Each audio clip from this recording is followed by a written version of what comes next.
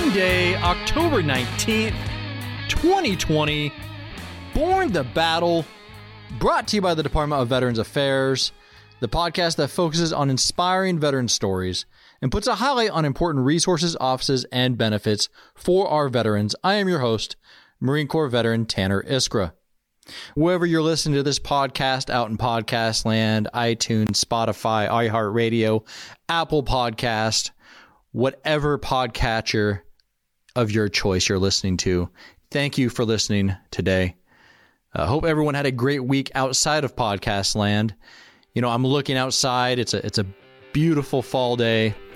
Leaves are starting to turn. Pumpkin pie, pumpkin spice, everything.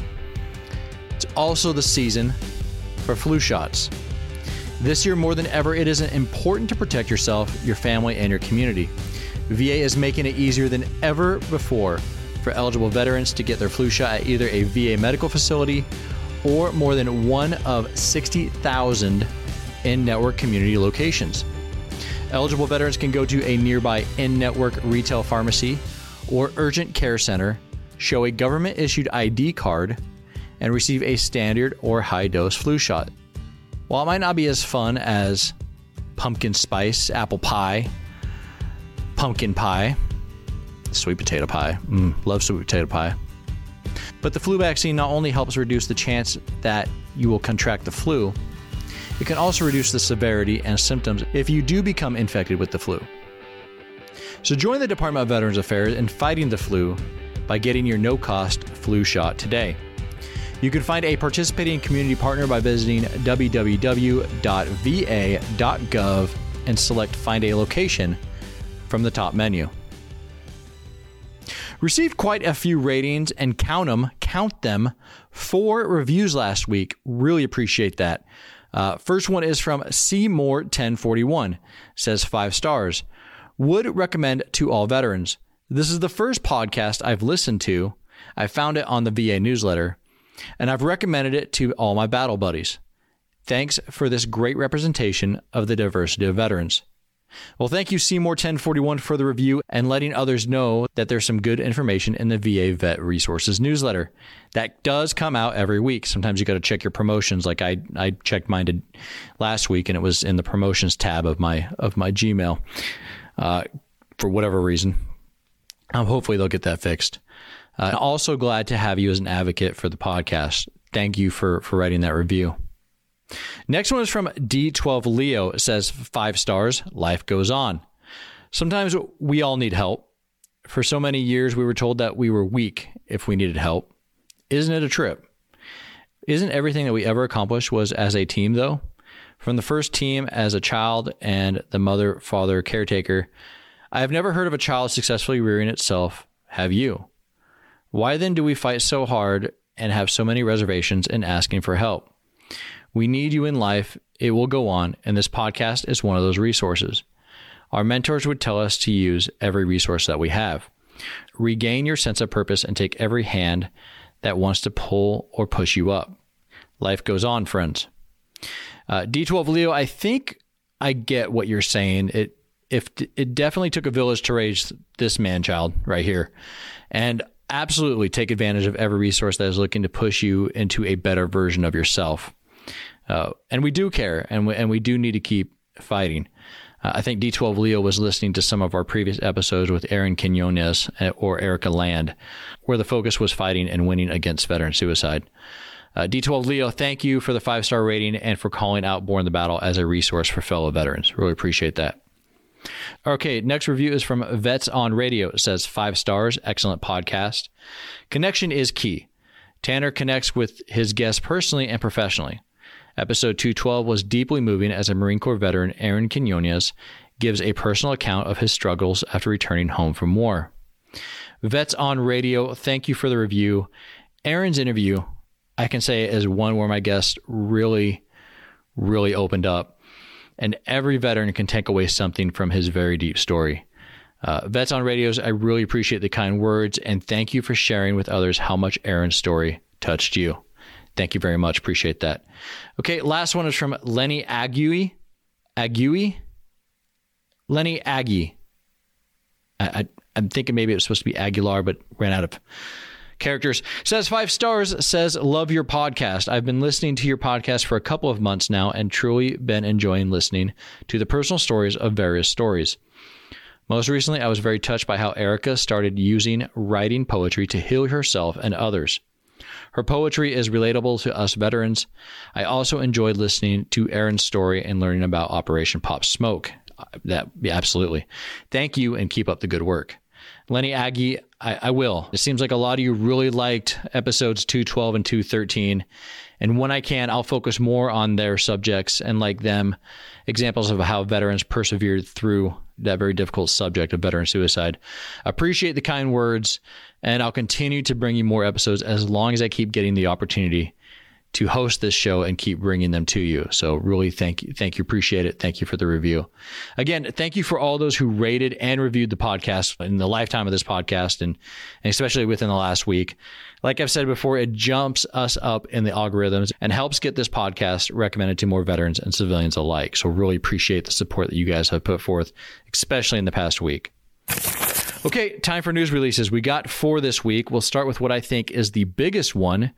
The U.S. Department of Veterans Affairs announced recently the reestablishment of in-person benefits and services in select locations throughout the country. Currently, there are 11 regional offices open to the public, and more are expected to reopen in the coming weeks, as reopening phases will vary by regional office and local conditions.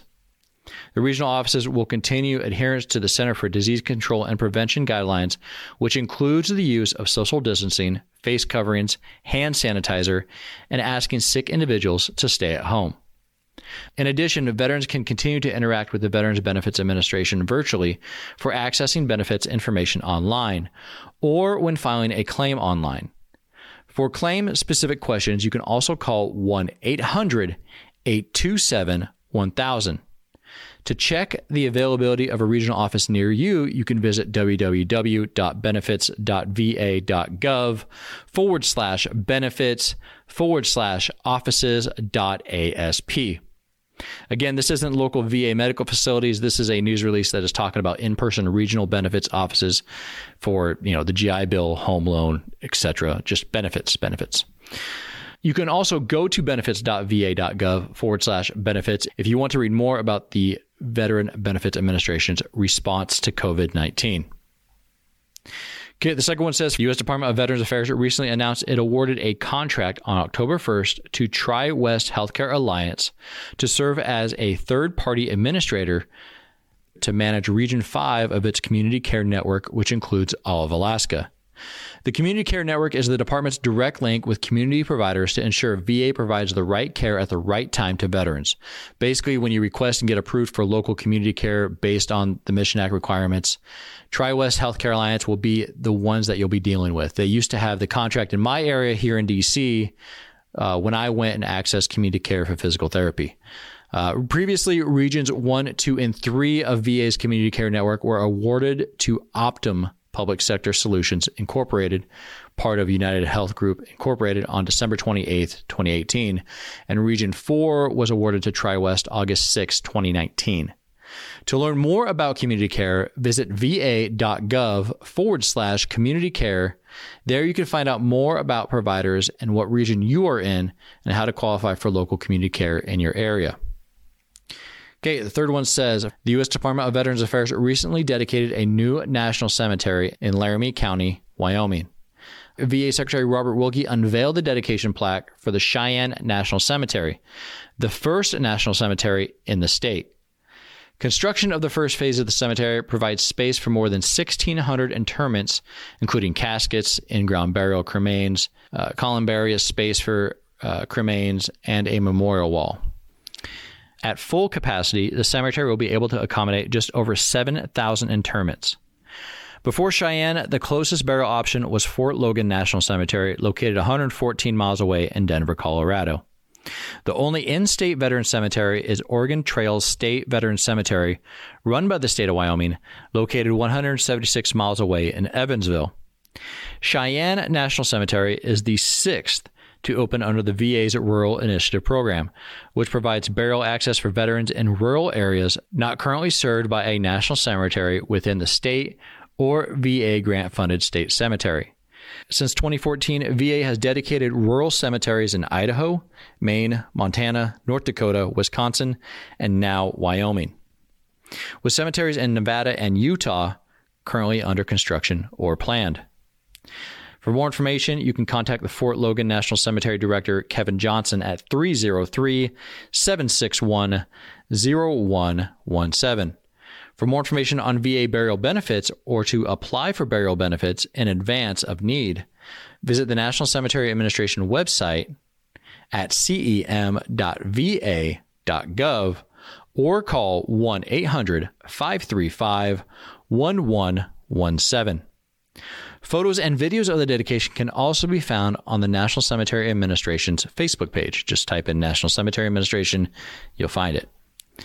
Okay, and last one says, the Federal Electronic Health Record Modernization Program Office recently announced the Department of Veterans Affairs, Department of Defense, and the Department of Homeland Security's U.S. Coast Guard expanded their Joint Health Information Exchange network with the private sector after connecting with the Commonwealth Health Alliance. Commonwealth brings a nationwide network of more than 15,000 hospitals and clinics to the 46,000 community partners already part of the Joint Health Information Exchange. Launched earlier this year, the Joint Health Information Exchange is a modernized health data sharing capability that enhances the ability of VA, DoD, and the U.S. Coast Guard to quickly and securely share electronic health record data with participating community healthcare providers. Through the Joint Health Information Exchange, providers may access information on the patient's prescriptions, allergies, illnesses, lab and radiology results, immunizations, past medical procedures, and medical notes. The Joint Health Information Exchange integration with the Commonwealth network of providers is part of the overarching effort with VA, DoD, Coast Guard to modernize and deploy a single common federal electronic health record. By implementing the same health record, VA, DoD, and the Coast Guard can better document care from the time individuals enter the military through their care as veterans, including care they may receive in the private sector. Now, the Joint Health Information Exchange does honor patient consent. Health records of patients who opt out of sharing will not be exchanged through the Joint Information Health Exchange. However, the news release doesn't tell you how to opt out. I did do some legwork for you, though, and it's at va.gov/VHIE. There you can find the link to managing your sharing options on the right-hand side of the page. Although I don't know why you wouldn't want your health history more accessible to current doctors treating you. Seems like a good thing. All right. Now, this week's guest is an Air Force veteran who had no idea what he was going to do in his post-military life, where in his military life, he was a navigator for surveillance aircraft. He has since become the founder of a nonprofit that serves other nonprofits and is the director of Heroes Linked, which is another nonprofit that gives veterans a chance to network with mentors as they navigate their post-military careers. I'd say for an airman that had no idea, he's done pretty well, and he's become a solid advocate for the veteran community. He is Air Force veteran David Tenenbaum. Enjoy.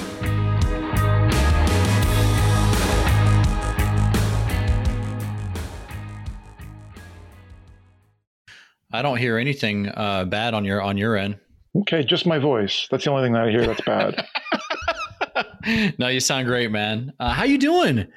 You know, I was a little behind today, but I was able to catch up with a little help from Clint Mansell and the Requiem for a Dream soundtrack. That always gets me in the mood to get work done. Nice. I take actually a little bit between AMP, Monster, Red Bull, and that gets me in the mood for a lot of things. There you go. There you go. Well, I'm glad we finally got a chance to link up, man. Glad that we finally got a chance to get this time to talk. I think last time I saw you was at the Vettys, right? Was it? Yeah, actually, you're right. Absolutely. In January. Yep. Really appreciate the invite. As I heard about the Vettys, I always heard about the Vettys being in DC, but I didn't know what they were all about. It's put on by the Academy of the United States Veterans. And to me, from when you invited me and I went, it seemed to me like it's a Veteran Academy Award for nonprofits that support the veteran community. Is that accurate? I think that's extremely accurate. I think Army veteran Asal Ravandi, who put AUSV together and the Vetties, I think she would yelp you 5 out of 5 on that one for sure, man. Good.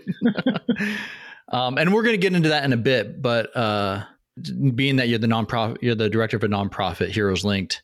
I mean, you guys were nominated and won for which category again? And the reason I ask about which category, I went to look on their website and they don't have the winners on the site.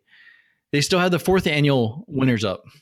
Yeah, we were super lucky. Heroes Linked won the Vetty for the employment category, and I think there's about 10 different categories this year, and it seems like each year that I think they change the categories and the focus of the Vetties. Yeah, and you're absolutely right. We've been looking to share that as widely as possible with our community as like a sense of validation of our work. And regrettably, it seems like it's not up on the site anymore. I think this year was a hard year for many of us, including for AUSV. Sure. We're thankful to Nick Palmisano of Ranger Up for having sponsored it. It was a lovely event in DC. Truly glad we were able to connect face to face. Yeah. But I think we'd love to share the good work that the veteran community is doing, and if we're part of that, we're grateful for it. No, it was a great event. Had a great time. Really appreciated the invite, and we'll get into Heroes Linked in a bit. But first, I want to go back to the beginning, David. I want to go back to the beginning. I saw your bachelor's is from UC San Diego. Are you originally from California? I am. I'm absolutely a California boy. And granted, I wasn't born here, but got here as quickly as I could. I was actually born in the East Coast. Born on the East Coast to two immigrant parents, my father from Poland and my mother from Morocco. And so pretty fascinating relationship that they met in Michigan, of all places. I'm not even sure how good their English was, literally. And so met in Michigan. I was born there, but came out to California when I was 2 years old and been here ever since. Hold on, wait. Your mom's from Morocco. Have we talked about this? I don't think so. My wife's mother is from Morocco. Oh, wow. Yeah, my wife's my wife is an Army brat, and her dad was stationed in Morocco for a year or two. Met her mom, and yeah, so yeah, I didn't know if we had discussed that before. I don't think so. Yeah, but that's fascinating.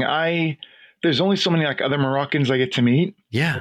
Number one, and my parents are, they're diverse. Like, my father being born in Poland, going through the Holocaust, and he was several years my mother's senior, and then my mother having her own like unique migration route from Morocco, Casablanca, Morocco, and then Paris, and then Montreal, and then Michigan, and the U.S. And so they both had this really unique route of getting here. Yeah. And I still think it's extraordinary how they met, and then that thankfully they moved west, that they had manifest destiny already in their blood. So very good. I think it's super interesting. That's super interesting. I didn't know. And you said your dad survived the Holocaust? Absolutely. He, like I said, he's several years my mother's senior, or was several years my mother's senior. And he was about 13, I think, or 14 when he went in, when he was part of the Holocaust, when he was intern in the camps. And it was, of course, it was our whole family. And thank God, it was actually U.S. forces that liberated his camp in Munich. Yeah. And through his own like the trials and tribulations, he stayed briefly in Germany, not of course according to his own desires, but that eventually led him to Canada as well, and then the U.S., I believe. And so he had a hell of a trip fighting for his freedom. But it's actually his story that had an enormous impact on my life, even though he's been absent. Like he killed himself. He committed suicide when I was just 2 years old. But oh my gosh, I've known my entire life about his story, and I know that it was the U.S. 42nd Infantry Division and the 45th Infantry Division that liberated his camp, and I know about how at times our foreign diplomacy and us doing the right thing means truly saving lives and creating future generations. So I've kind of always been aware that there is a right and a wrong. And I've kind of always been aware that sometimes it takes people doing the right thing to ensure it's the right thing. Sure. No, absolutely. I think it's so important to never forget where you come from. And I really appreciate that you knew that. You know your family's history and that journey. That's really cool, man. Yeah. Thank you. That means a lot. And I appreciate that, both on the mental health awareness front. It's something obviously we veterans are addressing. It's something VA is addressing. It's something our culture is now addressing. And I dig what you're saying, man, which is to what extent do we know our own history, our family history, and our nation's history, and what governments have done. And so it only helps us to understand that and then choose the best path moving forward. Yeah, man. Never lose that. Never lose where you come from. Absolutely. Well, I want to start with the same question every veteran gets here on Born the Battle. Where and when did you decide that military service was going to be the next step in your life? Ooh, dessert. Starting off with something sweet and delicious first. All right. So I think I'll say this. If we're going to go back, I think the first time it became obvious to me was I was in high school. It was 91, and the end of 91, I believe. And Iraq invades Kuwait. And I didn't know anything whatsoever about what had happened between Iraq and Iran and Kuwait and a 10-year war. I had no clue. Google, how you've changed the world in our knowledge. But I didn't know anything except for the fact that, as the media presented it accurately, that here is a wayward leader invading a smaller country that didn't ask to be invaded, and essentially is pilfering and looting their country. And I thought, why are we allowing this to happen? And again, on the heels of what happened to my father in Europe and World War II and Axis versus the Allies, I thought, why is this happening again, where as a world, wayward leaders can do harm to others? Yeah. And I think I realized, I remember I was loading up like a Blockbuster video and asking my older brother, who's always been he was like a valedictorian. He went on to like UCLA and then like Harvard, extremely smart man. Wow. And I remember asking him why would there be any difficulty or barrier? What would be stopping anyone from simply stopping Saddam Hussein? And I didn't realize that one of the mechanisms to do that was the US military. And so I think I kind of had a strong inkling that the path to doing right on a global scale, the path to ensuring the well-being of others, the path to ensuring that people aren't harmed, ironically, is through the military when leaders, like I said, become rogue. And that, I can't say that without, again, referencing my father and his history and World War II. And so I think I had an idea in high school, and then I think that rapidly manifested when I went to university and when Slobodan Milosevic and Yugoslavia and Serbs and some more acts of genocide and Bosnians, exactly. Thank you. Now that's my father's side of my history. Oh wow! I came from what's now Croatia. Oh wow! But we came in right before World War I kicked off. It was still the Austro-Hungarian Empire. That's the side of my history. So you're speaking my side now. It's interesting. That's just super interesting. And your family was fortunate to leave before World War II. Yeah, he was a sergeant in the Austrian-Hungarian Empire, and if you know the history of World War I, that empire got completely destroyed. And he was a sergeant in that military, and he left a year before it kicked off. Oh my! The Iskra family has perfect timing, I hope, in that case. I'm telling you. So Slobodan Milosevic, you were paying attention to that whole region at that time. Yeah, I'm at that point. I'm a university student, like you said, at UC San Diego. I'm an undergrad, enjoying beautiful La Jolla, enjoying academic growth, and then at the exact same time, I'm literally seeing headlines about trains yet again in Europe taking people to death camps, and it just kept gnawing at my brain. Why does this happen? At the same time that we purport to be a world leader, world's largest economy, incredibly capable, incredibly knowledgeable country, why do some of the most basic violations of human rights still occur worldwide? And what is the mechanism to prevent that? It started ticking at me and gnawing at me. And I thought, here it is again. It happened just a few years ago with Kuwait. It's happening again in Europe, regardless of whether it's Jews or not, or gypsies or those seeking political asylum. It's happening again where people of a different religion, ethnicity, culture, language, history, identity, social status are being murdered.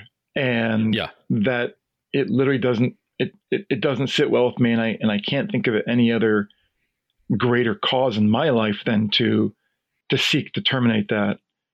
I think I'll just say this. I mean, this just to clarify, like the whole crux, I think, or the whole basis for my being.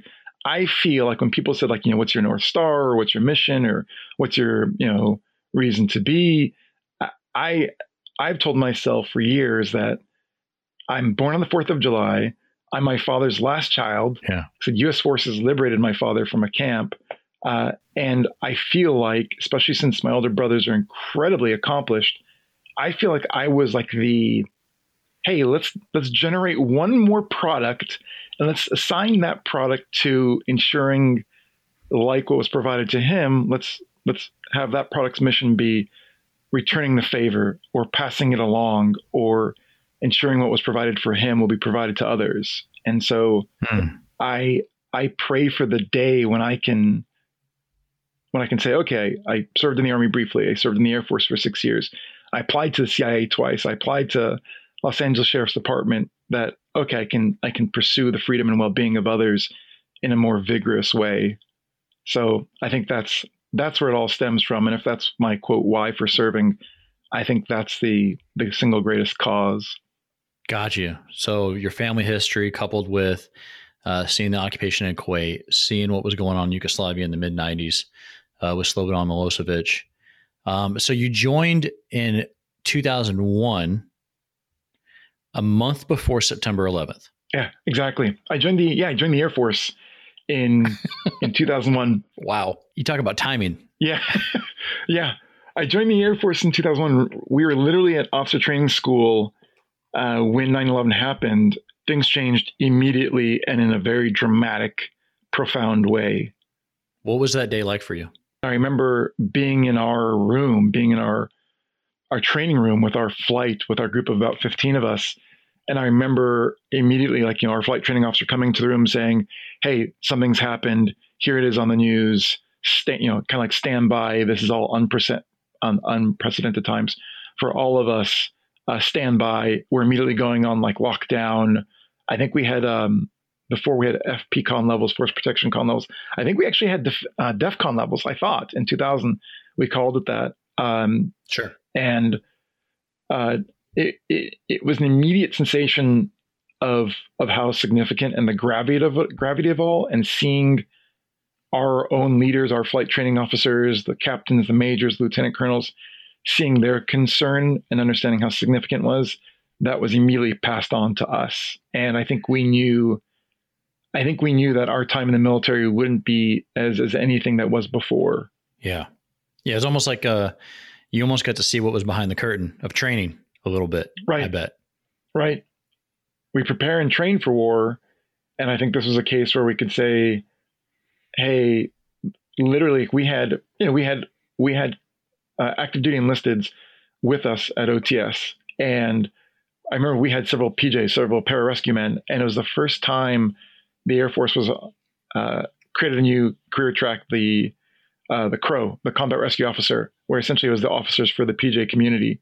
And we had two super, super badass operators. I mean, these guys their rack was crazy pants. Like their biceps could, crush walnuts. Like these guys were alphas. And as a good Jewish boy, from LA, I wouldn't say I was intimidated, but you could say I was intimidated.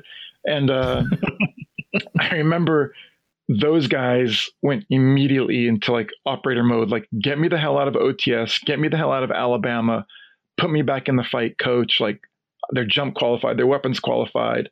6 months earlier, they're probably running missions worldwide anyway. Yeah. So I remember seeing their eagerness to get out into the field when I didn't even know what the field was. I'm like, where are you going to go? Like, where is there to go right now? These were Mustangs that were going for OCS that had previously been enlisted.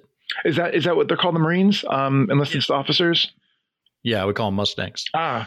We just call them wise people in the Air Force. We call them professional golfers, actually. Yeah, exactly. They were active duty enlisted folks who put in their package, got selected, and then, they were in your class. Exactly. And they're about 50% of our class. Some of us were brand new college graduates, and then, yeah, exactly 50% or so were from Mustangs, so to speak. I didn't know that was that high. That's awesome. So, okay. So your LinkedIn says that you were an aircraft instructor navigator for surveillance and reconnaissance aircraft. Yes. One, which aircraft? Are we talking U-2s or unmanned? Unmanned. That was my very polite way of saying I was a navigator on what's commonly referred to as a spy plane. Was it U-2s or it was? They were running SR-71s at that point, were they? Oh, correct. The SR-71s had been retired, although that would have been a joy to sit in that one at Mach 3. Oh my gosh! But we were in the unknown. Our aircraft is literally the black sheep of the Air Force. It's got a long black nose. It's the rivet joint. No one knows about it. Even in the Air Force, I would tell people that I flew as a navigator on the RC-135, and they'd say, "Oh yeah, we take gas all the time from the KC-135." I'm like, "No, RC-135 reconnaissance aircraft." I'm like, "Yeah, we take gas from you guys all the time." And you're like, "No, stop it. This is a complete interesting." Okay, RC-135. Who makes that? Boeing. It's a Boeing. Okay. It's a heavily modified 707-esque airframe. Interestingly enough, some of our aircraft were literally converted. I think initially some of our aircraft, like the whole 707 fleet, like I think the AWACS, J-Stars, and the rivet joint, some of them were converted commercial airliners as 707 platforms. And then, of course, once they got to the Air Force, we modified them like mad. New engines, glass cockpits. In our case, we installed literally hundreds of antennas, thousands and thousands of pounds worth of servers, literally miles of Ethernet line. I mean, we had linguists in the back who were listening to multiple things and multiple frequencies. And it's the aircraft is a master of detecting anything in the electronic spectrum, understanding it, whether it's person-to-person communication, whether it's vehicle-to-vehicle, aircraft to aircraft. None of this, of course, is classified. What I'm saying, absolutely none of it. Yeah, that's all on class. I'm pretty sure. Exactly. Yeah. So the capabilities is on class. But I'm pretty sure how you guys go about your business probably might be classified. But, right. Right. Yeah, all that's on class. So you were a goose to a Recon Maverick. In a 707, deployed to Iraq, Afghanistan, Qatar, Pacific, in support of operations enduring Iraqi freedom. Yes. Also serving as a foreign area officer with demonstrated French and Hebrew proficiency. Okay. David, what is your best recon mission or best day as a foreign area officer?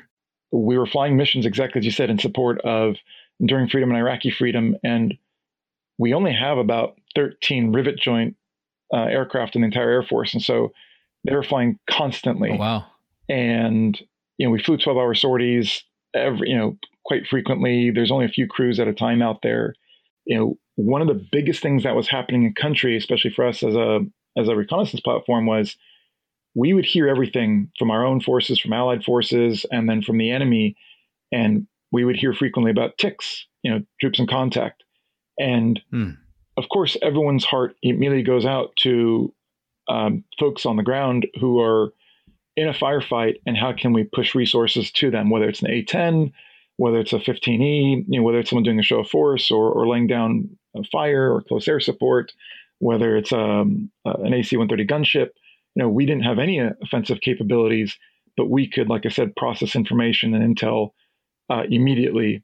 And are you always with an escort with those planes? We were not. Our motto was unarmed, alone, and unafraid. And so, wow. we were alone, but we also would probably we would know before anyone else if anything was sent our way. Let's just say that. Gotcha. We Very should good. know. Very good. We should know that.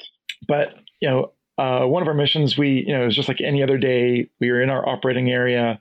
It was quite active on the ground. And essentially, our linguists caught a few things that seemed out of the ordinary. And they heard some significant chatter.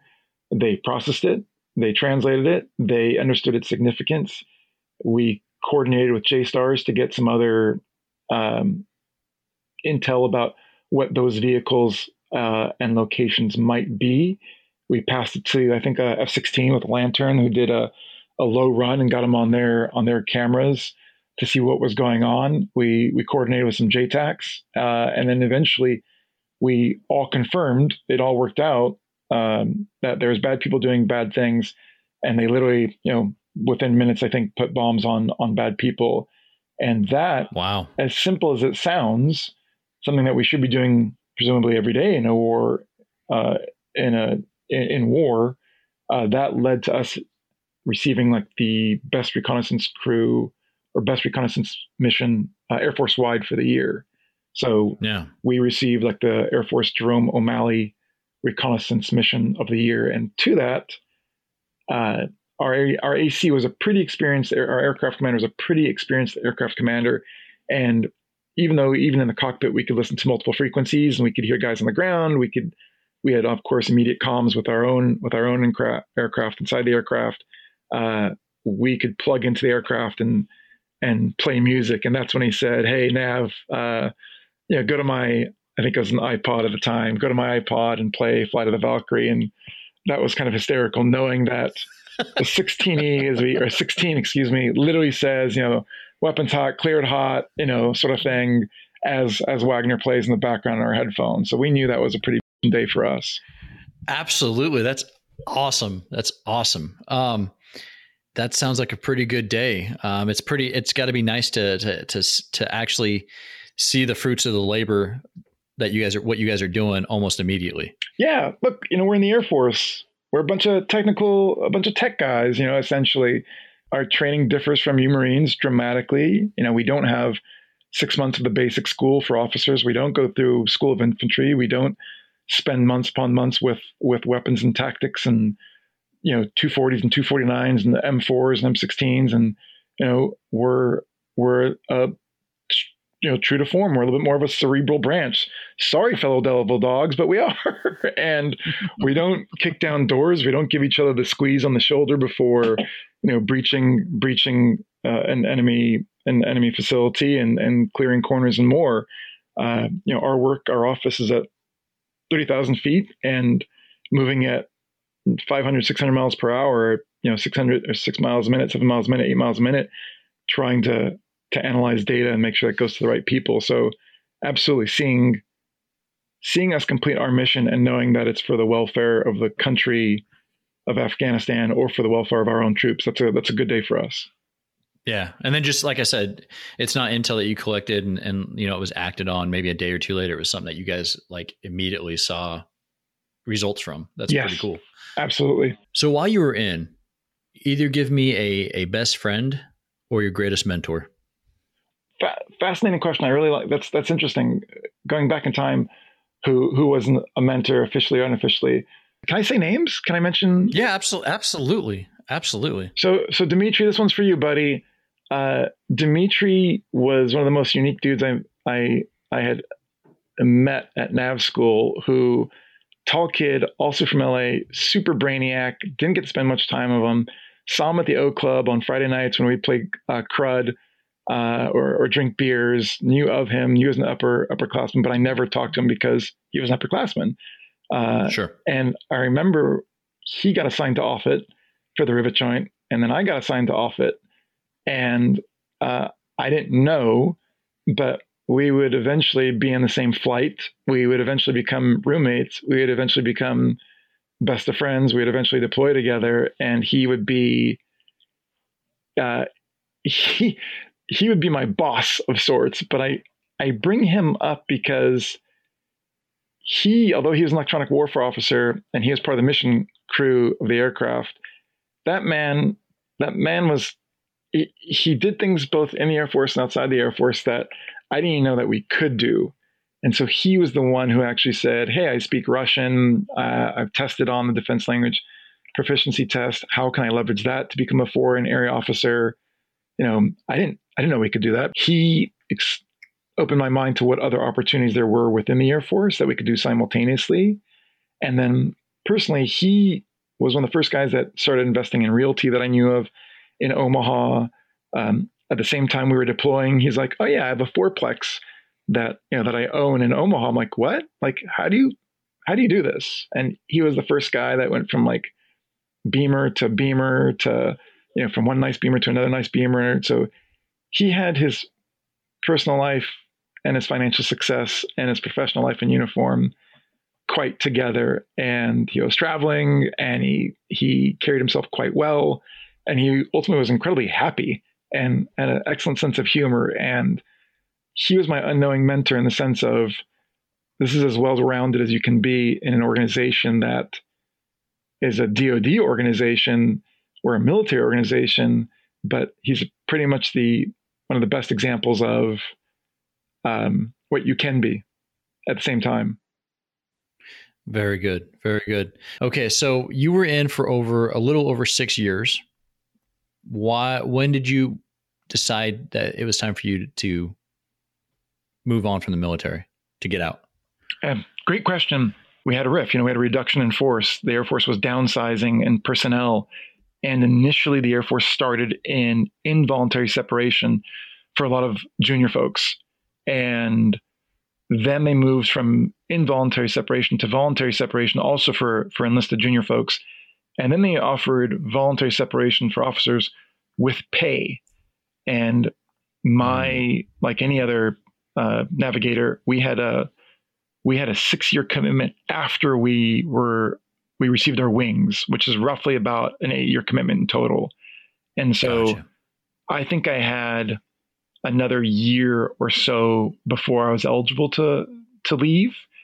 And then they offered this program and I said, wait a sec, I could leave now and still receive them the same amount of pay.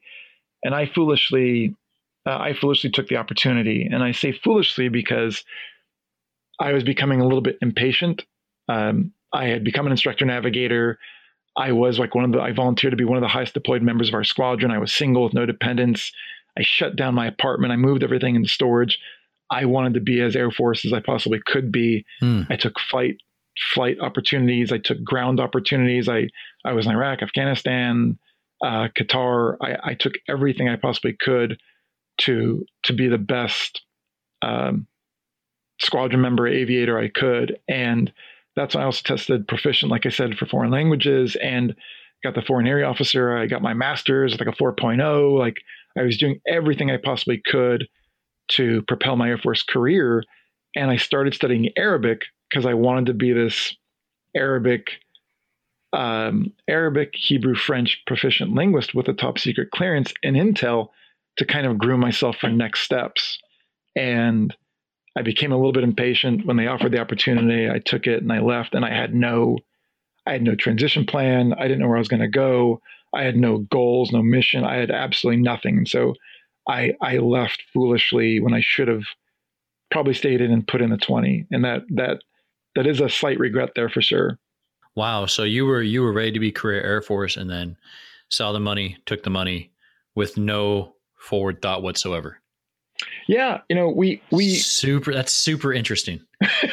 By super interesting, you mean super foolish? I can interpret that. No, I got it. No, that's super interesting. I don't think of all the interviews I've, maybe they haven't been as candid, but nobody has openly admitted, yeah, I saw money to get out. I took it and I didn't think about the next step whatsoever. Yeah. Super interesting. I would say, there was obviously some lead up to that decision. Like, I think it was actually Dimitri. I think it was Dimitri who mentioned it. I think Dimitri put in for it as well. There's a few of us. There are only 2 squadrons that fly our aircraft, period. 13 aircraft, 2 squadrons, and all we do is we rotate. It's either the 343rd or the 38th. And to all the guys flying the line and gals flying the line, all the airmen flying the line, the mission is pretty extraordinary, but it can be tiring. And I'm not saying I was tired by any means, but it can be, hey, where do we go from here? And the rivet joint community is small, and not everyone is afforded the chance to spread their wings in the Air Force and try other bases, try other things. And so I think for a little bit of time, it was hard to see the light at the end of the tunnel about, okay, we're already in our nation's longest war. We've already been to Qatar 3, 4, 5, 6 times. And look, I get it.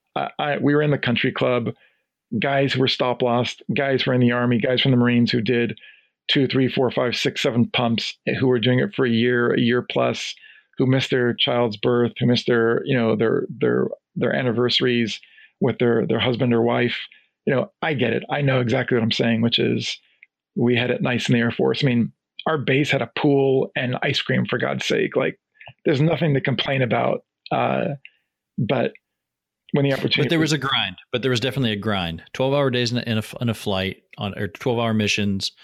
It sounds like you were in the middle of your career, so it was right in the middle of the grind, and it sounds like that opportunity to get out with the money came up at just the right time. Yeah, and I assumed, absolutely, and I think it's absolutely correct. And I assumed that the success that I recently had in the Air Force, and again, this is on the heels of I just completed my professional schooling, squadron officer school in the Air Force. I just finished my master's. I just, like I said, everything was lined up. I just got my private pilot license. Like, everything was lined up perfectly. And I thought, oh, I don't know where I'll go next, but I know I would presumably be a good candidate for any, defense related or any Fortune 500 company. I mean, how could I not be?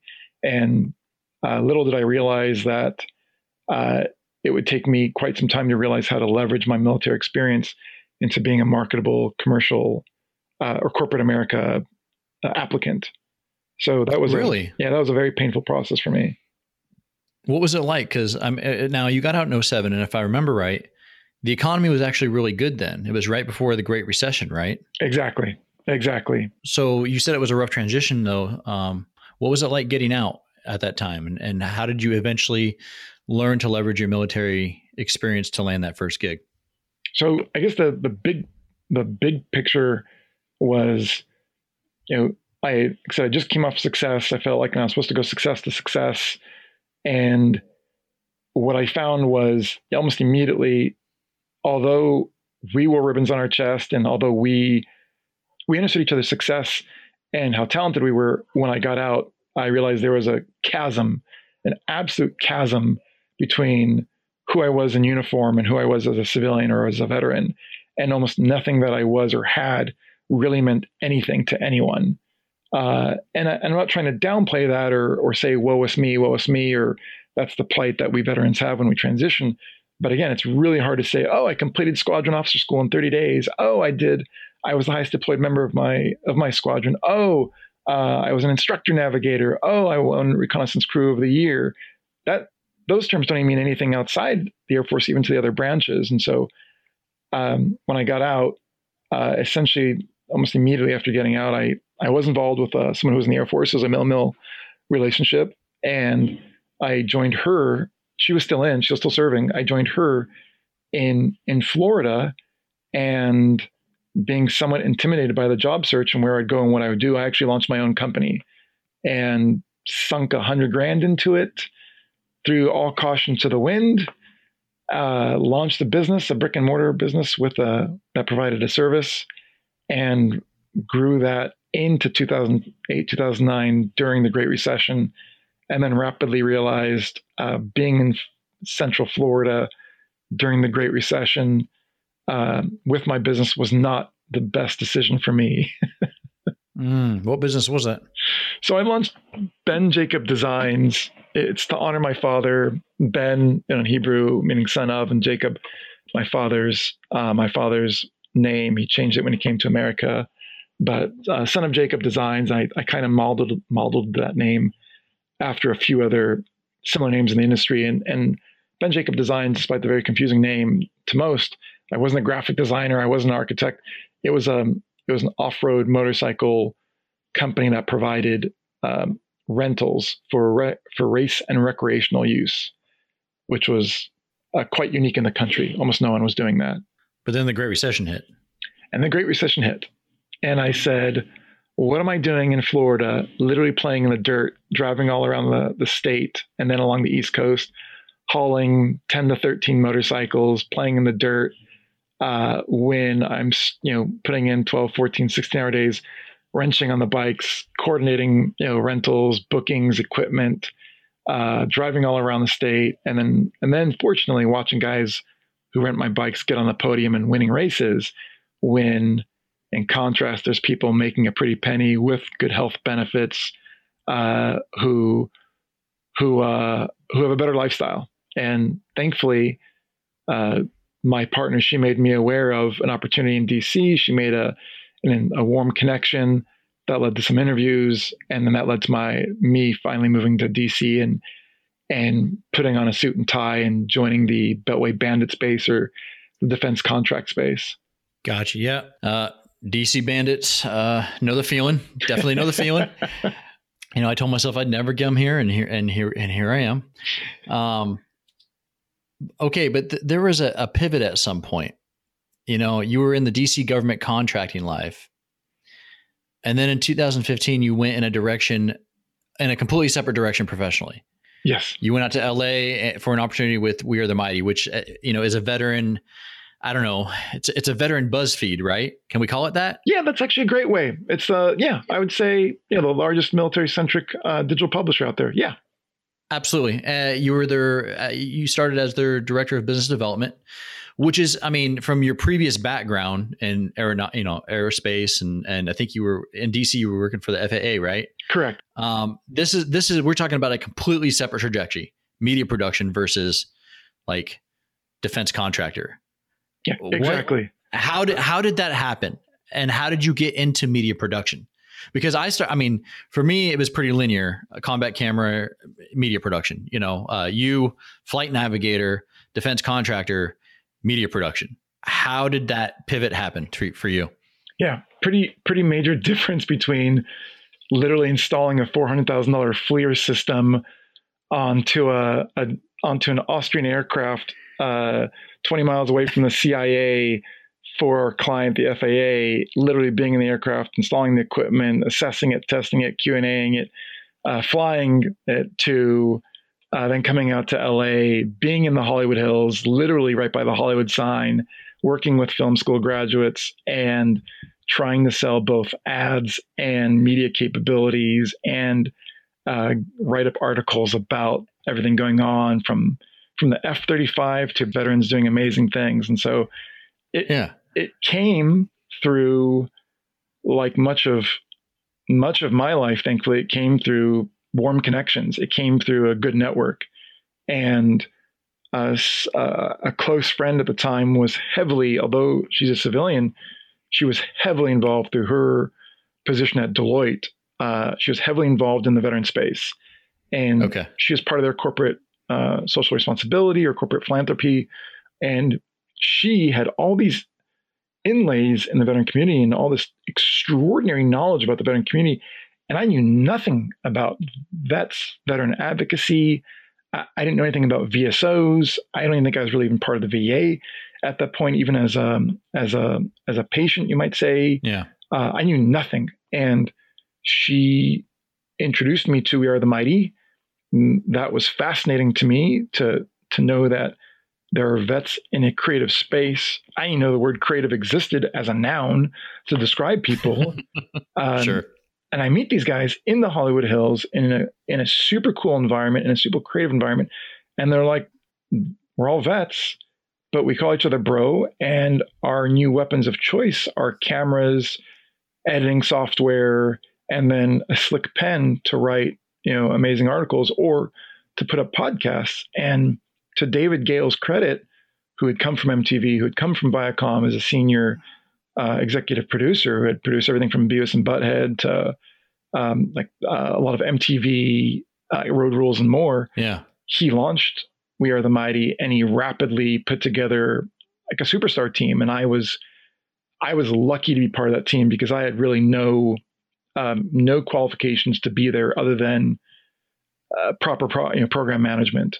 Did you have experience in media before that? Did you was it a passing interest? Where did that, We're talking about a media company, a guy coming from an aircraft backfield to going into a media company. What was the pull? Did you have experience in that beforehand?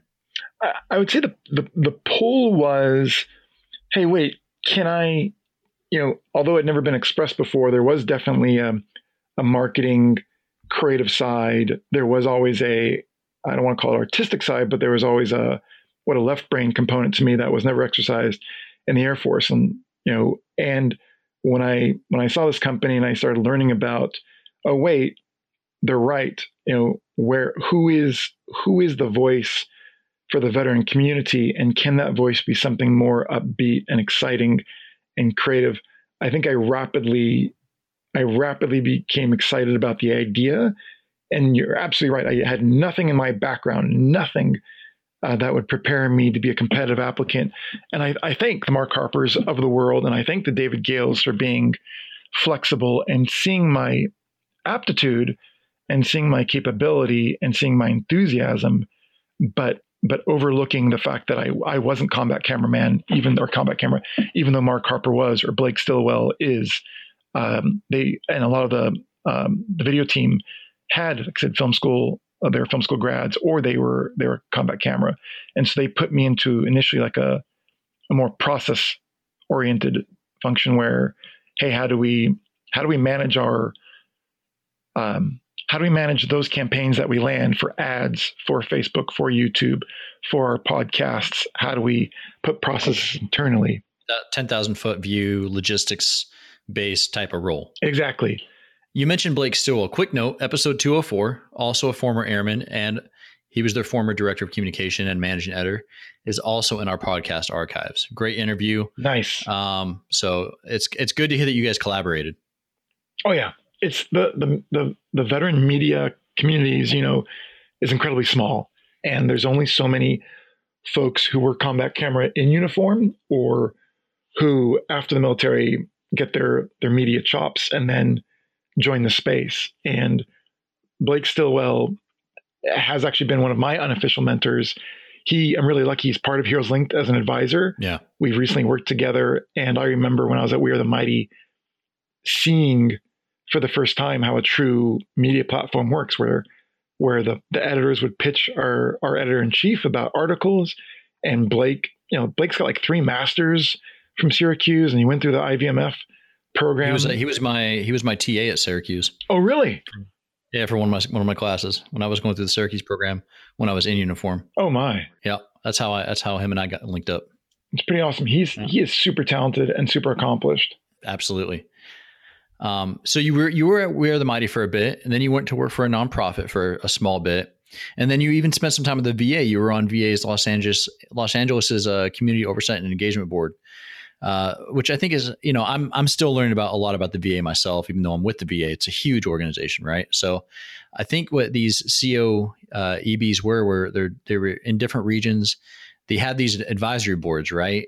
Now, were you a government employee, or was that part-time on a board advising for the COEB? The latter. And by the way, you're 100% correct about the confusion. Look, VA is enormous, serving roughly 9 million veterans of a population of 20 million plus, over 300,000 employees. It's the second largest government organization, both by personnel and by budget. Enormous organization with a massive responsibility, and it requires an extraordinary amount of organization to make sense of it, including the CVEBs versus the VCOEB. And so I was part of the VCOEB, I think the Veterans and Community Outreach Engagement Board. We were one of the 39 FACs, the Federal Advisory Committees, 29 FACs, FACs that are formed for ongoing major issues to serve directly to make recommendations and statements to SecVA, to the Secretary of the VA. And I think of the other 29, there's everything from like a Vietnam Veterans Federal Advisory Commission. I think there are issues there are 29 different Federal Advisory Commissions, and we were one of them. And our whole focus was the master plan at Greater Los Angeles VA of the 388 acres being used properly by VA for the housing and wellness of the local veteran population here in LA. And that was a massive, is a massive project. Gotcha. Still ongoing. Absolutely. So the land was donated, and initially there was a veterans home, and it served like as an R&R. They built a facility, and it served like as an R&R space. There's actually even one that was even closer to the water near Santa Monica. So, veterans who came home from World War I or World War II, they would have a place to truly transition, have some downtime, even then enjoy a more peaceful area. And over the course of 30, 40, 50 years, that initial intention had changed to monetizing it and leases from everything from oil companies to Hollywood storing their vehicles to other nonprofits using it as their base of operations. And someone finally said, wait, we are a city, LA is the second largest city in the nation. We have the largest veteran population in the US. We now have like the second largest homeless population in the US. And I think we have one of the largest veteran homeless population in the US. There's a shortcoming here. And I have since been working with the VA to manage the master plan to essentially house homeless veterans, provide services for them, and use those 388 acres for its initial mission. And so the board that you were on was helping advise in that capacity for that purpose. Correct. We were overseen by Dr. Linda Davis who leads the VA's Veterans Experience Office. Exactly. Yeah. And she was part of our committee. They essentially assembled what I think is the super team of people who knew how to do project management, environmental impact studies, who knew how to build facilities for the homeless, who knew how to build medical facilities, who knew how to manage what is a $1 billion project. And there's about, I think, 13 of us. There are voting members, non-voting members, and essentially all we serve to do is provide recommendations to Secretary of the VA to both enable the VA for funds, for program management, and to empower the local Los Angeles VA to achieve its mission. Not an easy task, and it's still ongoing for sure. Absolutely. Very good. Very good. Yeah. The VA, it's, especially when I got out too, it always had a negative connotation to it. And I think it's fair to say that it's always continuously improving. And I think it's fair to say the VA has had a lot of problems in the past, but I also think it's fair to say that it has vastly improved in the past decade or so. I'm gonna absolutely agree. And this is what I've been wanting to say this in a more public forum. I've said it on LinkedIn articles and I've voiced it where I can locally, but I'm super grateful for this opportunity. And I will say, I'm not a VA employee. I'm no longer part of the Federal Advisory Committee for the master plan. I do, thankfully, I'm really fortunate to have connections at the VA, and I think there's extraordinary people at the VA doing extraordinary things. But I will say, there's an article I have drafted in LinkedIn. It's literally 7 months old, and it's five better ways to help veterans in 2020. My God, I started writing it in December, and I haven't even published it. But one of them is understanding the VA, and I don't think it's obvious that the VA, again, is one of the largest healthcare systems in the world. I don't think it's obvious that it cares for 9 million veterans. I don't think it's obvious that VA receives a DoD member who served for 4 years, and then the vet shows up on the VA's doorstep and says, oh, you're 26, 27, 28. Guess what? You now may be under our care and under our warm embrace until the day you die and beyond. And we'll provide for your medical well-being. We'll provide hopefully for your housing, for your employment, for your school, and for your family. And we'll be also the person who buries you and plays taps on when it's time to retire.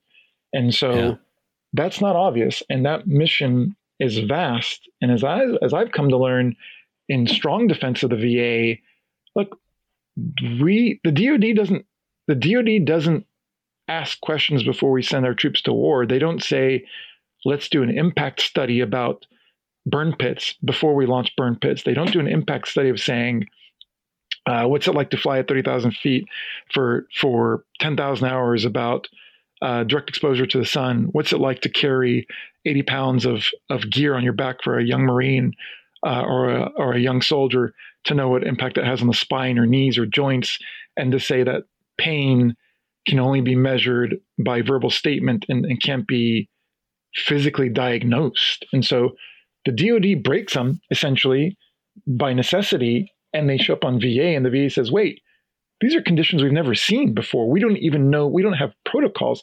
We don't have medical treatment necessarily for some of this stuff.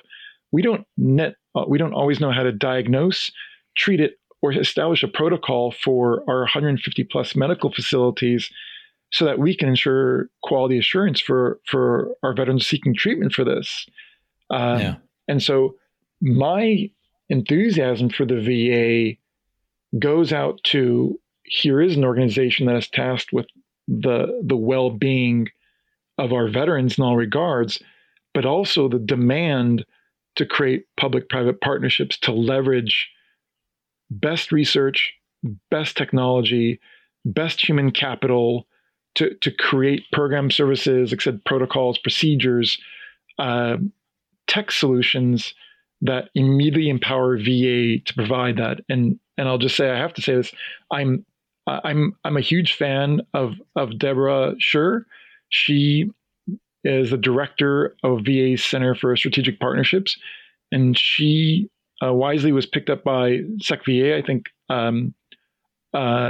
she was sought after for her success in the private sector, and she has since joined VA as an SES as a director, and she has leveraged partnerships with everyone from Verizon and T-Mobile, Philips, Walmart, and Walgreens to help provide medical services, sometimes virtually. Telehealth stations. Yeah. Telehealth stations, exactly. In some of our more rural areas where VA facilities are often a several-hour drive, or booking times are a little bit too long for some of our veterans' needs. And so all this is my long-winded way of saying the VA has an extraordinary task that requires constant, like any company, constant revision and best practices. And if anyone has any gripe with VA, what I encourage them to consider is two things.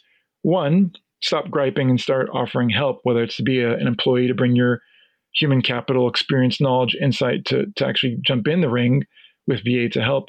Or two, to empower the VA to accomplish what it needs. I mean, the VA has to go to Congress and request funds. There's oversight, there's congressional oversight of the VA. There's executive branch oversight at the White House of the VA. The VA is trying its best, but is also subject to the whims of Congress, a political environment, and the White House to achieve its own mission.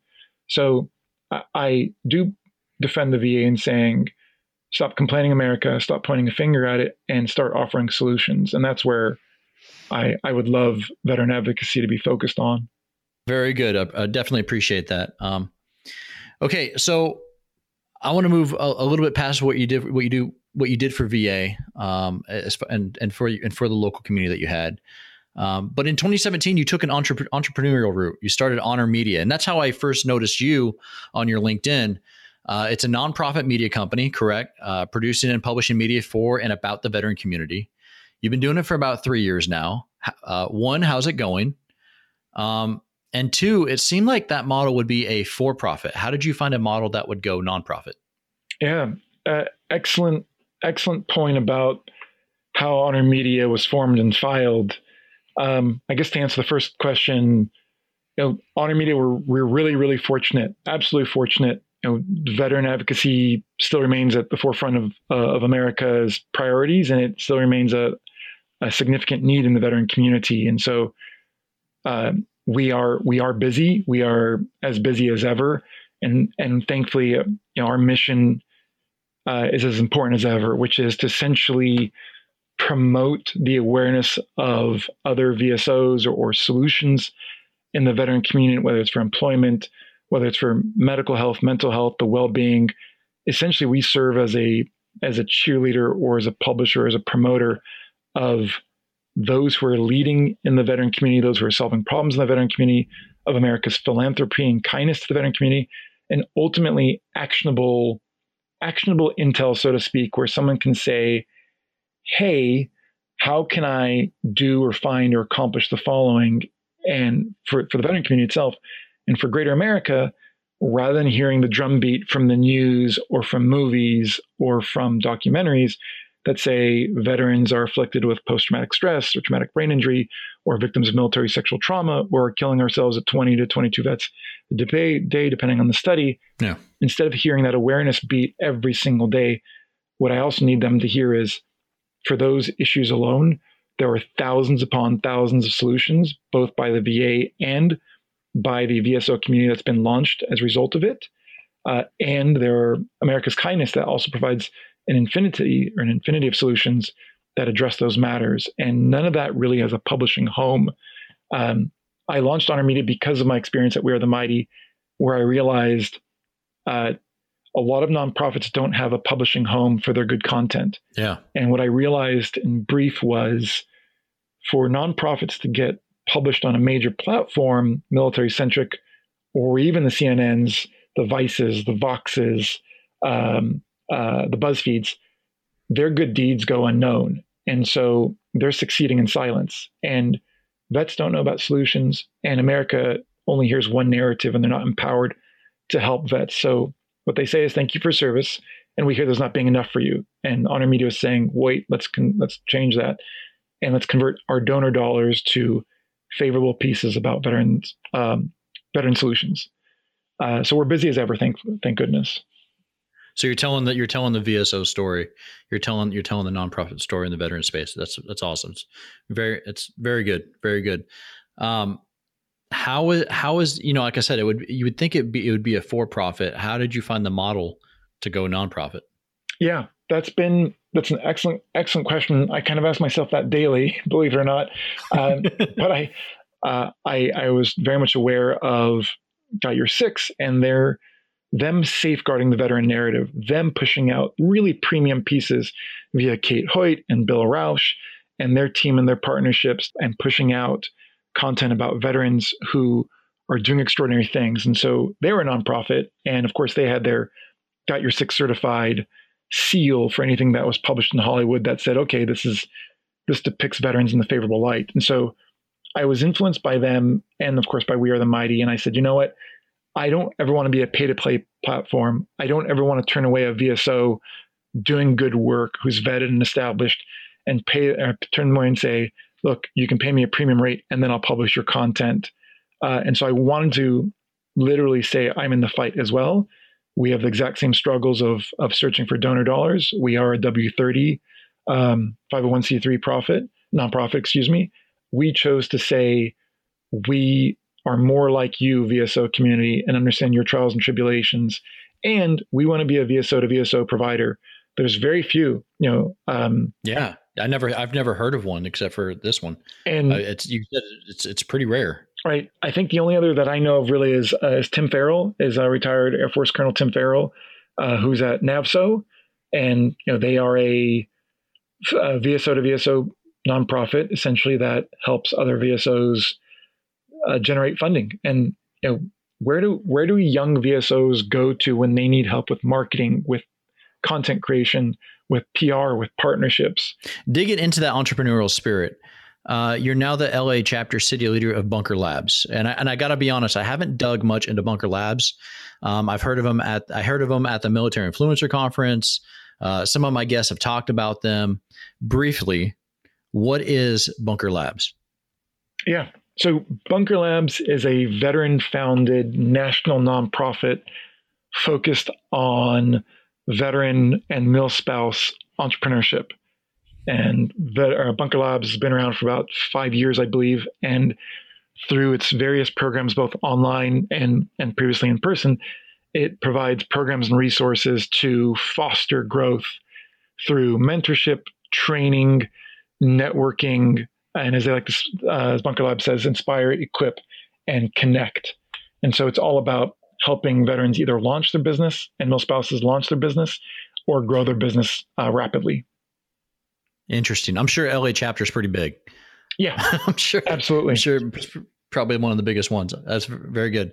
Finally, I got to say, you're all about the veteran space. You're all over the veteran space, David. You're now the director, and you've been the director for about a year of the nonprofit Heroes Linked.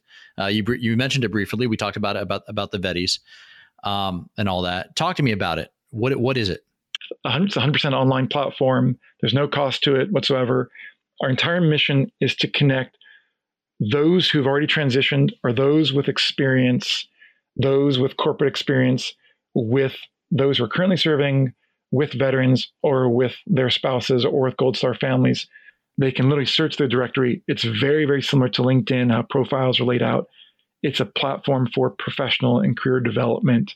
And advisees who are vetted through ID.me can connect with advisors literally within minutes of signing up.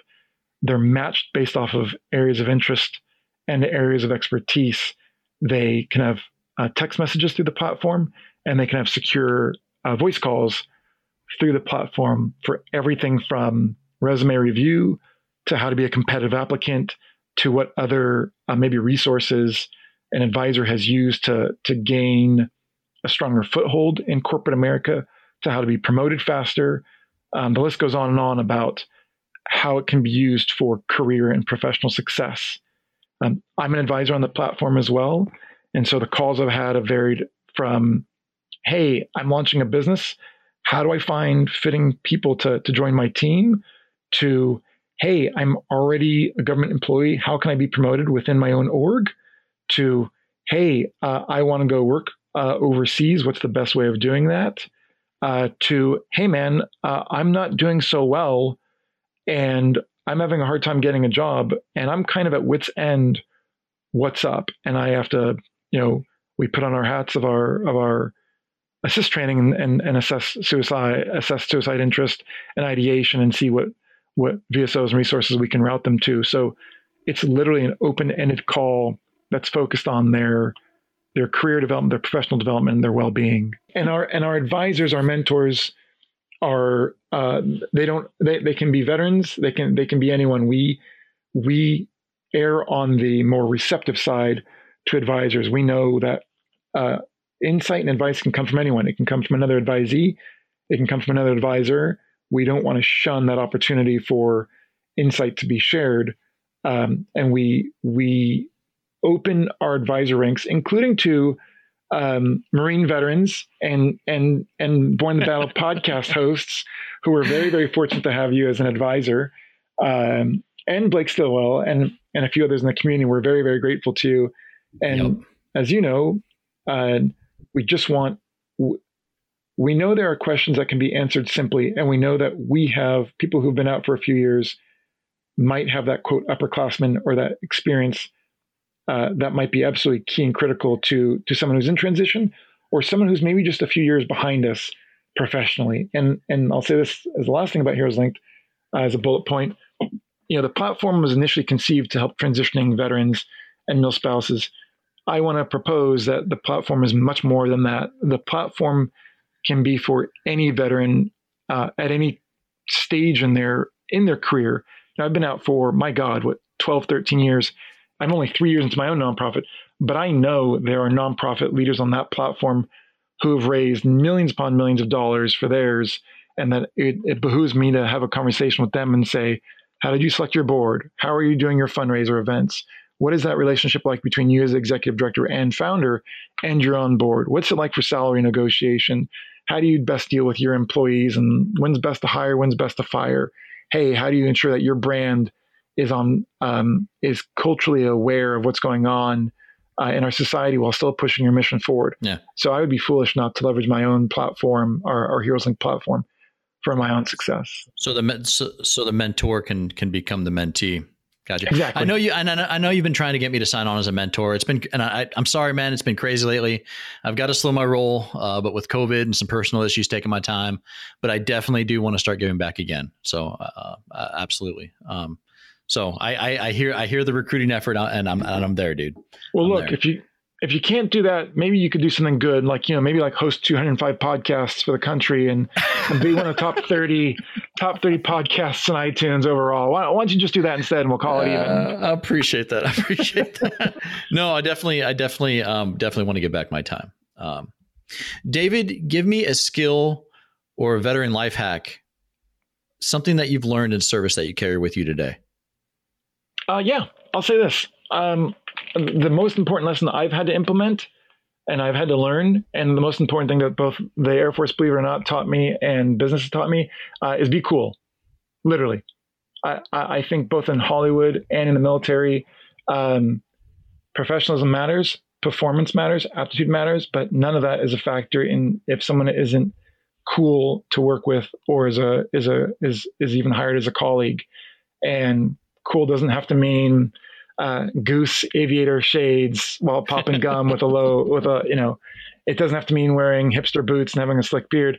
Cool just means being someone that we want to work with, someone that's cool enough that we're willing to share our network with or introduce others to.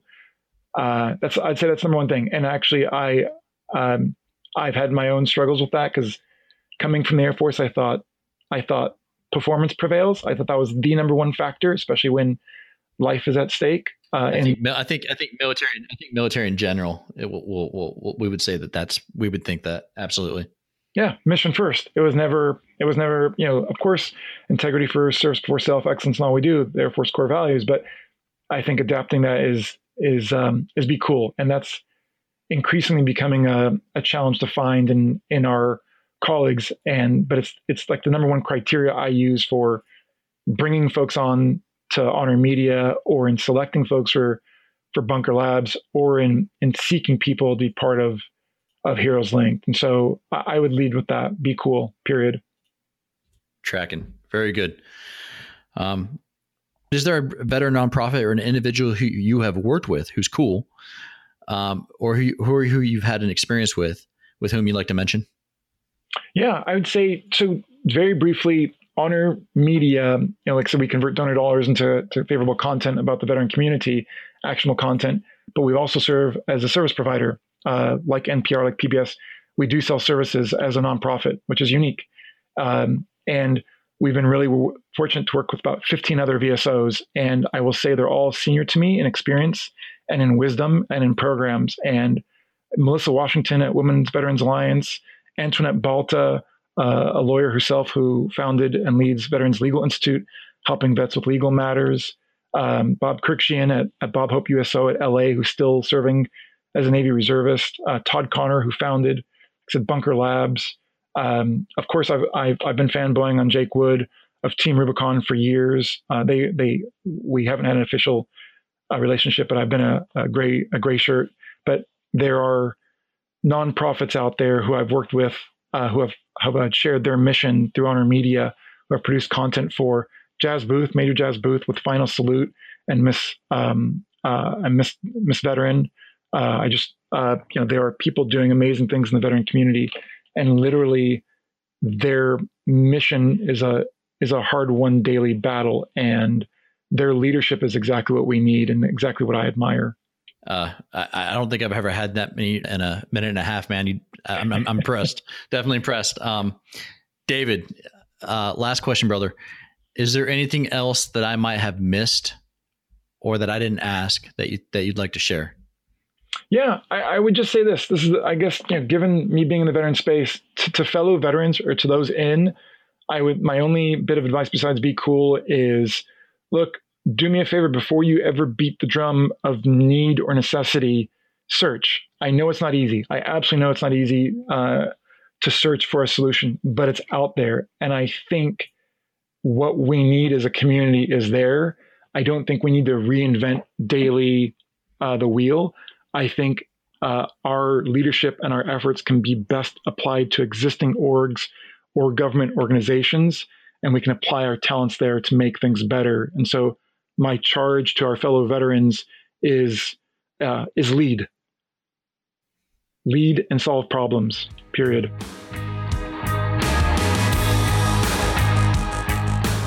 It was a good conversation. I want to thank David for reaching out and taking the time to talk with us here at Born the Battle. For more information on David, you can go to heroeslinked.com/about. Scroll down and see his bio. Our Born the Battle Veteran of the Week comes by the way of our VA Veteran of the Day program. Every day, our digital team recognizes a veteran for their service on all of our social media accounts and on blogs.va.gov. You can send in your own nomination by sending in a photo and a quick write-up by emailing newmedia@va.gov. This particular Veteran of the Day was submitted by VA's Director of Emergency Medicine, who you will hear in a bonus COVID update of Born the Battle this week. Barton Buddy Kessler was born on October 14th, 1945. He volunteered for service during the Vietnam War and served 4 years on active duty and 2 years on reserve from March of 1964 to 1970. Kessler went to Great Lakes Naval Training Center in Illinois for boot camp and then transferred to the Naval Auxiliary Air Training Center in Meridian, Mississippi. Kessler was then attached in June of 1964 to a unit that was working with the FBI and CIA. He supported the hunt for 3 missing voting rights activists, Andrew Goodman, Michael Schwerner of New York City, and James Chaney. Following the discovery of their bodies, this event came to be known as the Freedom Summer murders and the Mississippi Burning murders, and their names are now linked to the Civil Rights Movement. Kessler then served with the Military Sea Transportation in Oakland, California. This unit, which served on the USS General Edwin Patrick, transported troops to Vietnam. The transport ship was a Victory ship, originally bringing troops home from World War II. Over the next 4 years, Kessler befriended thousands of young men and women on their way to the battlefields of Vietnam, lifting their spirits with his words of compassion, encouragement, and his good humor. It was during this time that Kessler determined he would make medicine his life's career. Kessler also served aboard the USS General William Weigel, which also transported troops from all branches of service bound for Vietnam. The ship also transported merchant marines and the Republic of Korea troops allied with the U.S. During this time, Kessler's travels brought him to many ports, including Korea, Japan, and Vietnam. Kessler, a Philadelphia native, returned home in March of 1968 and began studies at the Pennsylvania College of Pediatric Medicine. In 1971, he married his wife Audrey, and he is the father of 3 children, Lene, Candace, and Chad. Kessler has held leadership positions in the Jewish War Veterans of the USA and is also a member of the Vietnam Veterans of America. Retired from practice in 2015, Kessler, a 100% service-connected veteran, receives his health care at the Durham VA Medical Center. Navy veteran Barton Buddy Kessler. Thank you for your service. That's it for this week's episode. If you yourself would like to nominate a Born the Battle Veteran of the Week, you can. Just send an email to podcast@va.gov, include a short write-up, and let us know why you would like to see him or her as the Born the Battle Veteran of the Week. And if you like this podcast episode, hit the subscribe button. We're on iTunes, Spotify, Google Podcast, iHeartRadio, pretty much any podcatching app, no to phone, computer, tablet, or man. For more stories on veterans and veteran benefits, check out our website, blogs.va.gov, and follow the VA on social media: Facebook, Twitter, Instagram, YouTube, Rally Point, LinkedIn, DEPT Vet Affairs, U.S. Department of Veterans Affairs. No matter the social media, you can always find us with that blue check mark.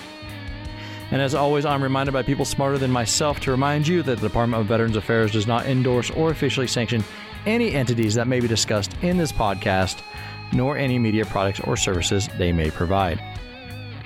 Thank you again for listening, and we'll see you right here next week. Take care.